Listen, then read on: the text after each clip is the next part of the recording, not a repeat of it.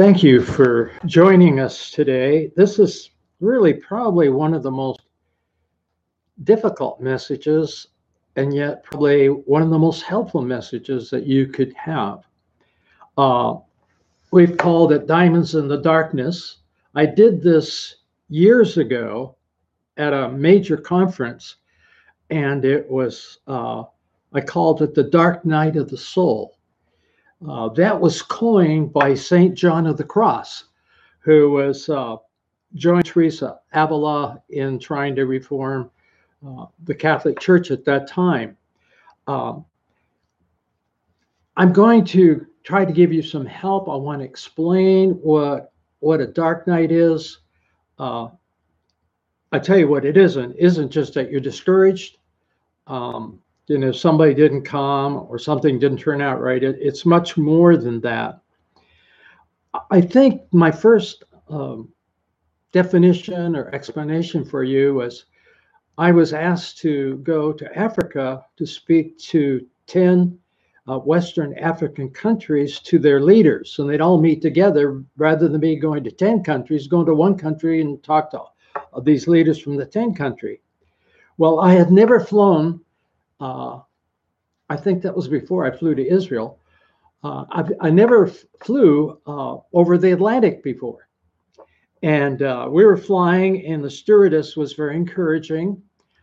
She told us that the seat cushion floated, and that underneath the seat cushion, you could put your arms through these things and float in the Atlantic Ocean. Well, I opened the shade and looked out, and all I saw was water. And let me tell you, the dark night can be like bobbing up and down in the Atlantic Ocean. Now, I thought of that. I don't know if that helps you, but it's like I don't have control over what's happening, and I don't want it to happen. In fact, the video, I talk about being in Australia and being on a train, going to Sydney, and you go into a tunnel. Well, there's nothing you can do about it. You're in the dark tunnel, and the train is going fast, and all you got to do is hold on to your seat. And so these are situations that will come to your life. We'll talk about a little later.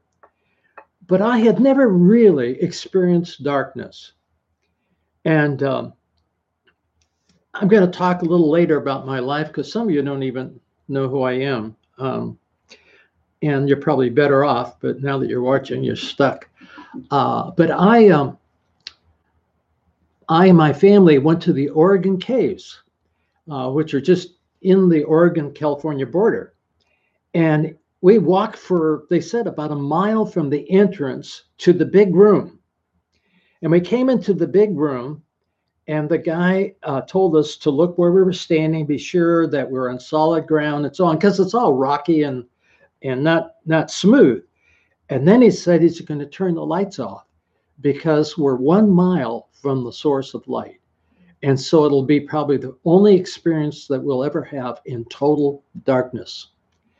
So he turned the lights off. I put my hand over my face. I couldn't see it. I mean, touching my forehead, I couldn't see my fingers. That's how dark it was. It was it was an awful experience. What if he can't get the lights back on? How am I going to get out of here? I don't know which way to go. And there's stalagmites and stalactites and all those things. And then what he did, he lit a match, and everybody put their hand over their eyes because you couldn't stand the light. And so the dark night of the soul is that kind of an experience that you're in a very, very dark place. And while you're going in there, will I ever get out of here? What's the answer to this darkness that I'm experiencing? And actually, I feel it. So we've had a tragedy in our family recently. We lost 3 family members without warning. When my wife died, we were prepared for that because of her illness and all of that, but this was a surprise. And that makes it even darker. I mean, it's sad when you lose a loved one, but when you had no pre-warning and you have 3 family members dead. It was very, very difficult. Uh, and so our family is going through it. Um, and probably all of us are in different stages of going through it, different points. But the thing I want to say right here is so many people sent cards. I got cards from people I haven't seen for years from all over the United States. And so I am so grateful for your compassion to our family. And I just want to thank you. And the only survivor of that family is our granddaughter, Ambrielle, who is a senior at the university in Texas. And I know she's watching or going to watch this. So you can pray for her. When you shared everything with your mom and dad and they're no longer there, that's where the dark night kicks in again. It's like, how do I get out of there? I want to talk to her. My mom was her best friend. I've never seen hardly any family where the mother and daughter were such close friends. And in college, you know, afterwards in age, yes, they grow closer, but we're talking about through high school and all of that. So Ambrielle has a real loss of not only a mom, but her very, very best friend. But I'd like to just prepare you a little bit about me. I was actually born in New Rockford, North Dakota, and drove through there once to see what it looked like.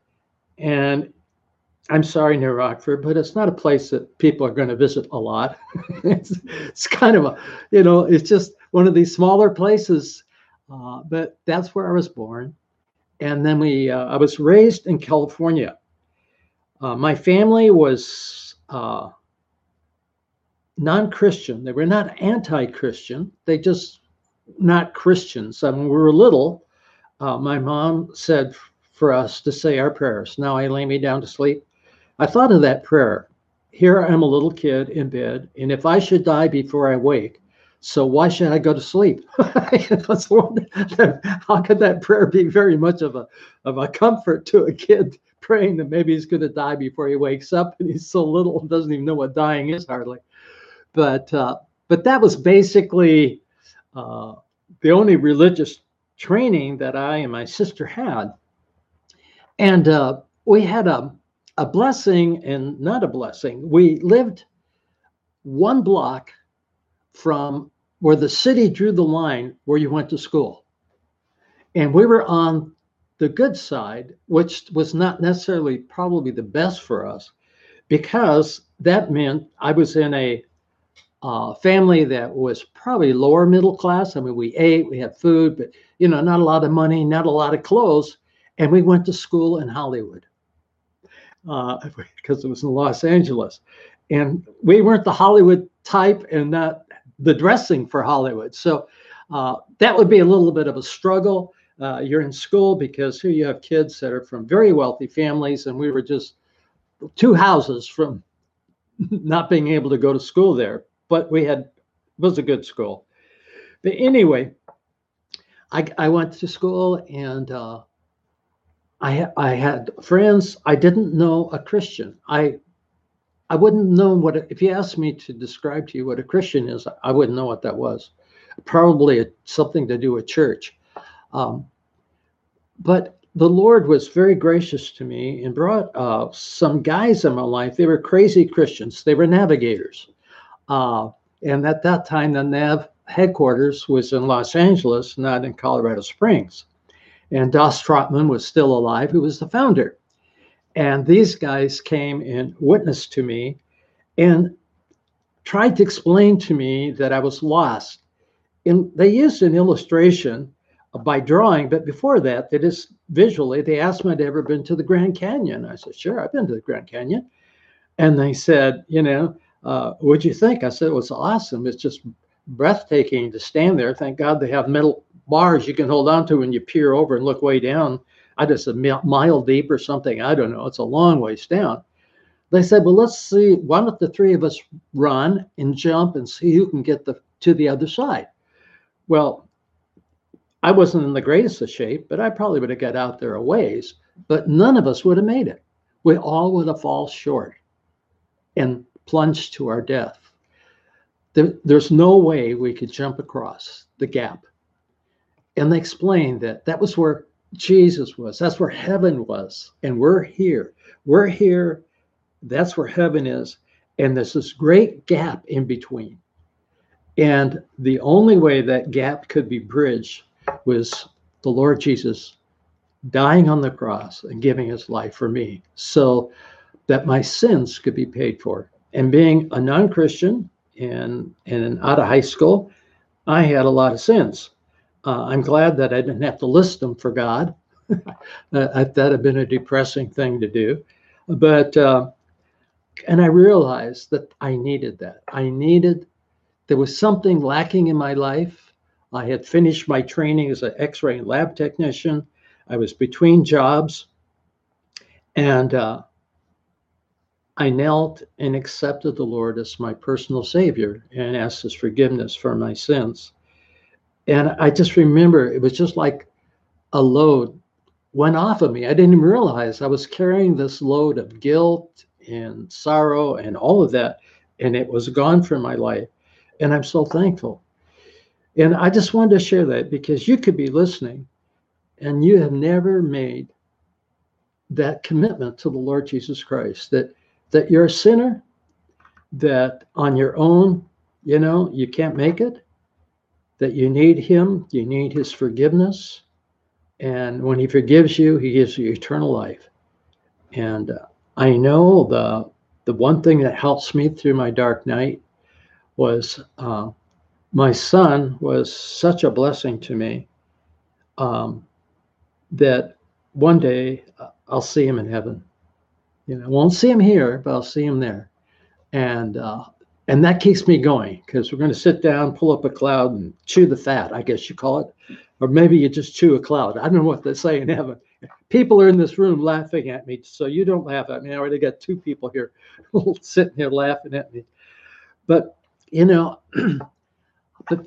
so 59 years ago, after serving in the Army, marrying a very godly woman, and my wife was a very, very godly woman, and I was a California Christian, and California Christians are California Christians, not too deep, mile wide, inch deep.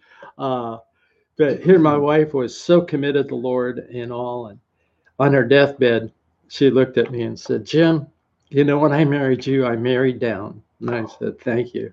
I am so thankful that you married down." Because she was so far ahead of me. She had accepted the Lord as a little girl and wanted to walk and live a pure life before him and please him, and a wonderful prayer person and all. So I'm very, very, very thankful to have this wonderful woman. But almost 60 years ago, I finished Bible college. I had been out of the Army during the Korean thing, and I was sent to pastor my first church. And it was a place called Ayden, California. And I had no idea where it was. And, here I am, a city guy, and I'm going to pastor this church in Ayden. I want to explain a little bit about the area. It might help you. When you drove into town, the highway went right through town.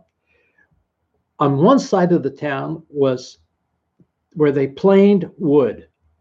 The other side of the town was the mill where they sawed the trees. The town had 2 gas stations, 1 bar, 1 grocery store, and 1 church. So if you were driving the highway through our town and you sneezed, you missed the whole place. It's so small. But God wanted me there. It was a wonderful place for me to go to Ayden.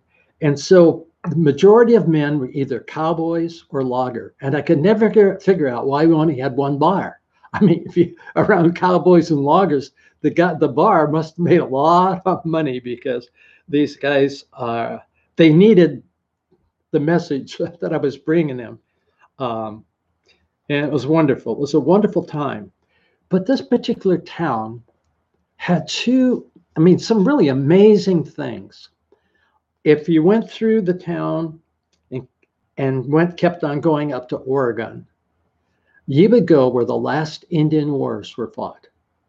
General Canby had to round up the last bit of Indians. And people in my church remember, one of the older men remembers as a boy and his dad going out to see if the Indians were going to attack the town. And it was so interesting. The oldest lady I ever baptized, she was 82, and we baptized in the creek. Biblical, that's biblical. And it's Ice Cold Creek, but she came to that town on a horse-drawn stagecoach. Other people came there, or their families came and covered wagons. So I was like, wow, I grew up in Los Angeles, and here I'm up there, and this is like the Wild West. It just was amazing.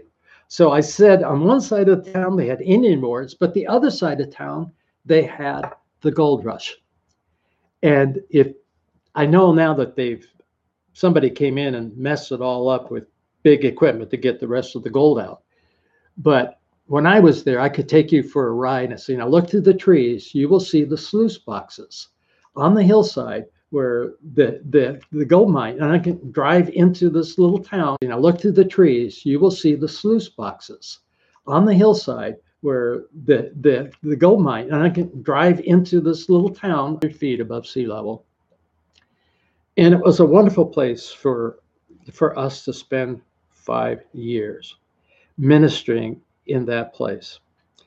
Now, the reason this is all important is basically in those days, and especially in Aden and the gold rush, a lot of the gold was panned for.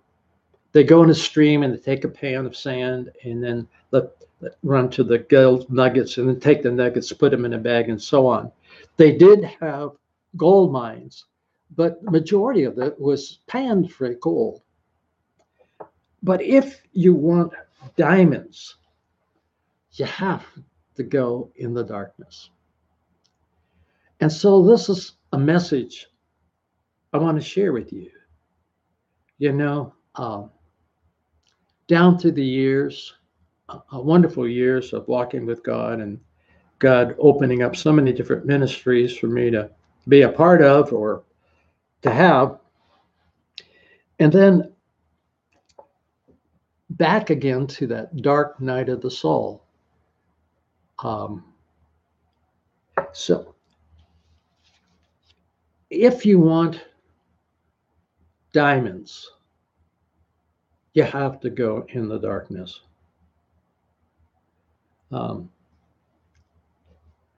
Now, when you're in darkness, you need something to grab a hold of.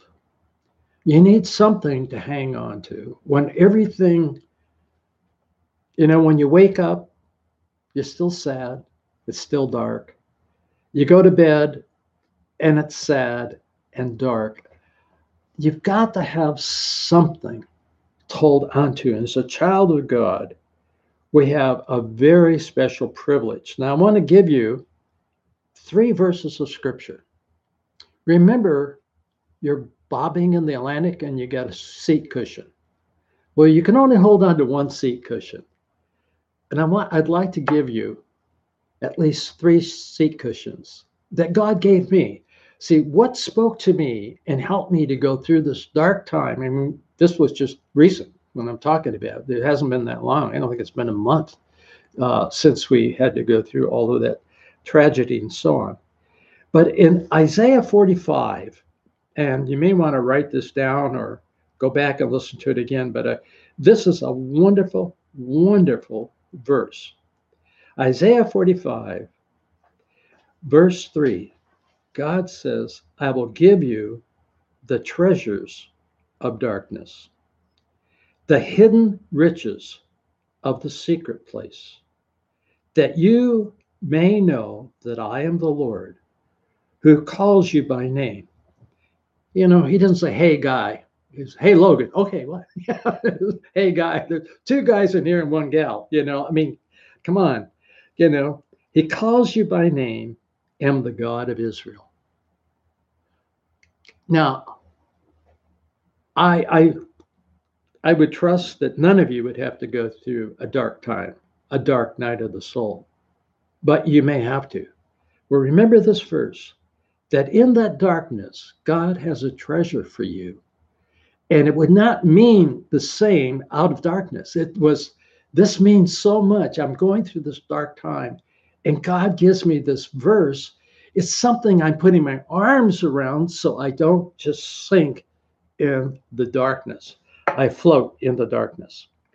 And he gave me two treasures. Now, I'm sure we talked to others that are in this. They may have totally different treasures. But see, the treasures you get fit who you are. They make sense to you. It's something you want to hang on to. You want to cling to when you go to bed at night. I mean, you can go in the day, you can have distractions and so on. But when you're in the dark night, when you go to bed, the dark night is very much there. And you rehearse in your mind all the things that caused you darkness. Well, one of the verses that was so important for me, and it's in the book of Hebrews 13, 5 and 6. In this verse, I would refer to it many times during the day. Because of my age, I could not get to the service that they had for my family, which is wonderful service they had, a very encouraging, uplifting service. But I want to read this. Let your conduct be without covetousness. Be content with such things as you have. Now, here comes the promise that I use. I can't tell you, just like was going around and around all the time in my mind. For he himself said, that's the Lord Jesus Christ himself said, I will never leave you or forsake you. So we may boldly say, the Lord is my helper. I will not fear. And there's fear in the darkness. What man can do to me. And I'll tell you that verse, I will never leave you nor forsake you. But in the darkness, that's what you feel. You feel forsaken. You feel although others are going through it that were related to you, they're going through the same thing, but you do it yourself. You go through it by yourself alone. I don't care if you're married or have 1,000 friends. When you go through the darkness, you go through it totally alone. And that's that aloneness. There's almost a fear in that darkness. What's going to happen? But I have to realize what? The Lord is with me. He will not forsake me. I mean, he just took me through. See, underneath of the everlasting arms, there's so many verses, but it just was, for me, that just kept me going because I couldn't go to the services because they were held in Texas. So a lot of my family members went, but I didn't have that hopeless, no hope feeling, all of that, because I knew I would see my family in heaven and my little crazy grandson, who I love dearly. He was an adopted Hispanic kid, half Spanish and half Russian. And what a character. And watch that guy grow up and praying over him at different times, laying hands on him. He wanted me to pray for him and see him trying to witness for the Lord and all of that. So I'm looking forward to seeing little Aaron in heaven. And I bet the Lord doesn't let you get away with what you got away with sometimes at your house. You're a little under stricter thing. So, and the other verse is a simple verse that one of the first verses most people learn is John 3:16. And that is, for God so loved the world, he gave his only begotten Son, that whosoever would believe in him should not perish, but have everlasting life. And I knew that the Lord was with me and that he loved me. And he loved me with an eternal love, an everlasting love, not based on whether I'm a good guy or a bad guy as one of his children. Because, I mean, we whopped our children on the Hieronymus when they needed it, but we loved them. We had to correct them, but we loved them. And those two things, that the Lord was with me and he loved me. And I would get through this. And I began to rehearse the good things that I remembered about the three family members that were no longer with us. And it's taking me through. And I've had the joy of the Lord is my strength and has been my strength. So if you are going through the darkness right now, ask God to give you a floating cushion. You get your arms around it and say, I'm just hanging on to this promise that God has given me. And it may not be mine, because those I didn't find in Scripture, they just popped into my mind as I was just waiting on the Lord. And the Lord just like laid those two verses on my heart. And John 3:16 is probably one of the first verses I learned, but I don't use it that much because everybody knows that verse. It's one of the probably most common verses in the Bible. So I want to encourage you. Don't waste your darkness. You're going to go through the darkness, and God says he has treasures for you in darkness. You may not get a pocket full or arms full, but one floating cushion is enough. That one thing you can hang on to. So go back to that first verse I gave you and go back and say, God, I'm trusting. You said there were treasures in the darkness. Give me that treasure. And God will answer you. When you call upon him, and ask him when he's already said. In fact, I know our kids sometimes would take the Bible and put their finger on a verse and say, all right, God, you said this, reminding him of a promise that's something they wanted. I can't remember, but God smiles at that. He likes us. There's a wonderful song they used to sing in church. At first, I thought they were singing, Ron. I thought they were singing "Standing on the Premises." It's standing on the promises, Stand on the promises of God. That's what I'm encouraging you. You're a child of God. God loves you with an eternal love. Maybe no one else loves you, but he does, and that's enough. And he accepts you. And he accepts you as you are, but he helps you to be a little better than what you are. I've been in this Christian thing for a long time now. I was just 19 years old when I accepted Christ, and now I'm 22. Not exactly. Now, I'm going to be 88 pretty quick, but it's been a wonderful journey. And I know I've been through dark times, but this was the darkest time I was through. And I can tell you, Christ is sufficient. He will get you through. Lean on him. And it's every day. It's not like, oh, yeah, I got that verse and everything was fine. No, it wasn't fine. Everything was still the same. So many questions not answered and so on. But that's fine. I just committed to him. And I want to be a blessing to those around me. So I trust this has been a blessing. And if you'd like more information, watch Paul put a connection on your thing of the Dark Night of the Soul, which was given to, I think, 15,000 people. And I was concerned when I gave it, whether I should or not. And the Lord just said, go ahead. Because it's not necessarily the most happy message, and yet how much hope there's in there. Because if you've never been in the darkness, you will be. At some point in time, there's going to be a loss of some sort. And you need to grab a hold of the Lord. And remember the seat cushion. I didn't have hope that if that plane went down, that some plane would see Logan bobbing with this thing in the Atlantic Ocean, but the Lord would see me. The Lord knows where I am. I'm bobbing here in Sioux City, Iowa. This is God's spiritual place in the world, I think. Spiritual headquarters right here at Sioux City. A lot of wonderful churches and a lot of wonderful people. Thank you for watching. Let me just pray for you. Father, I pray for those that are watching.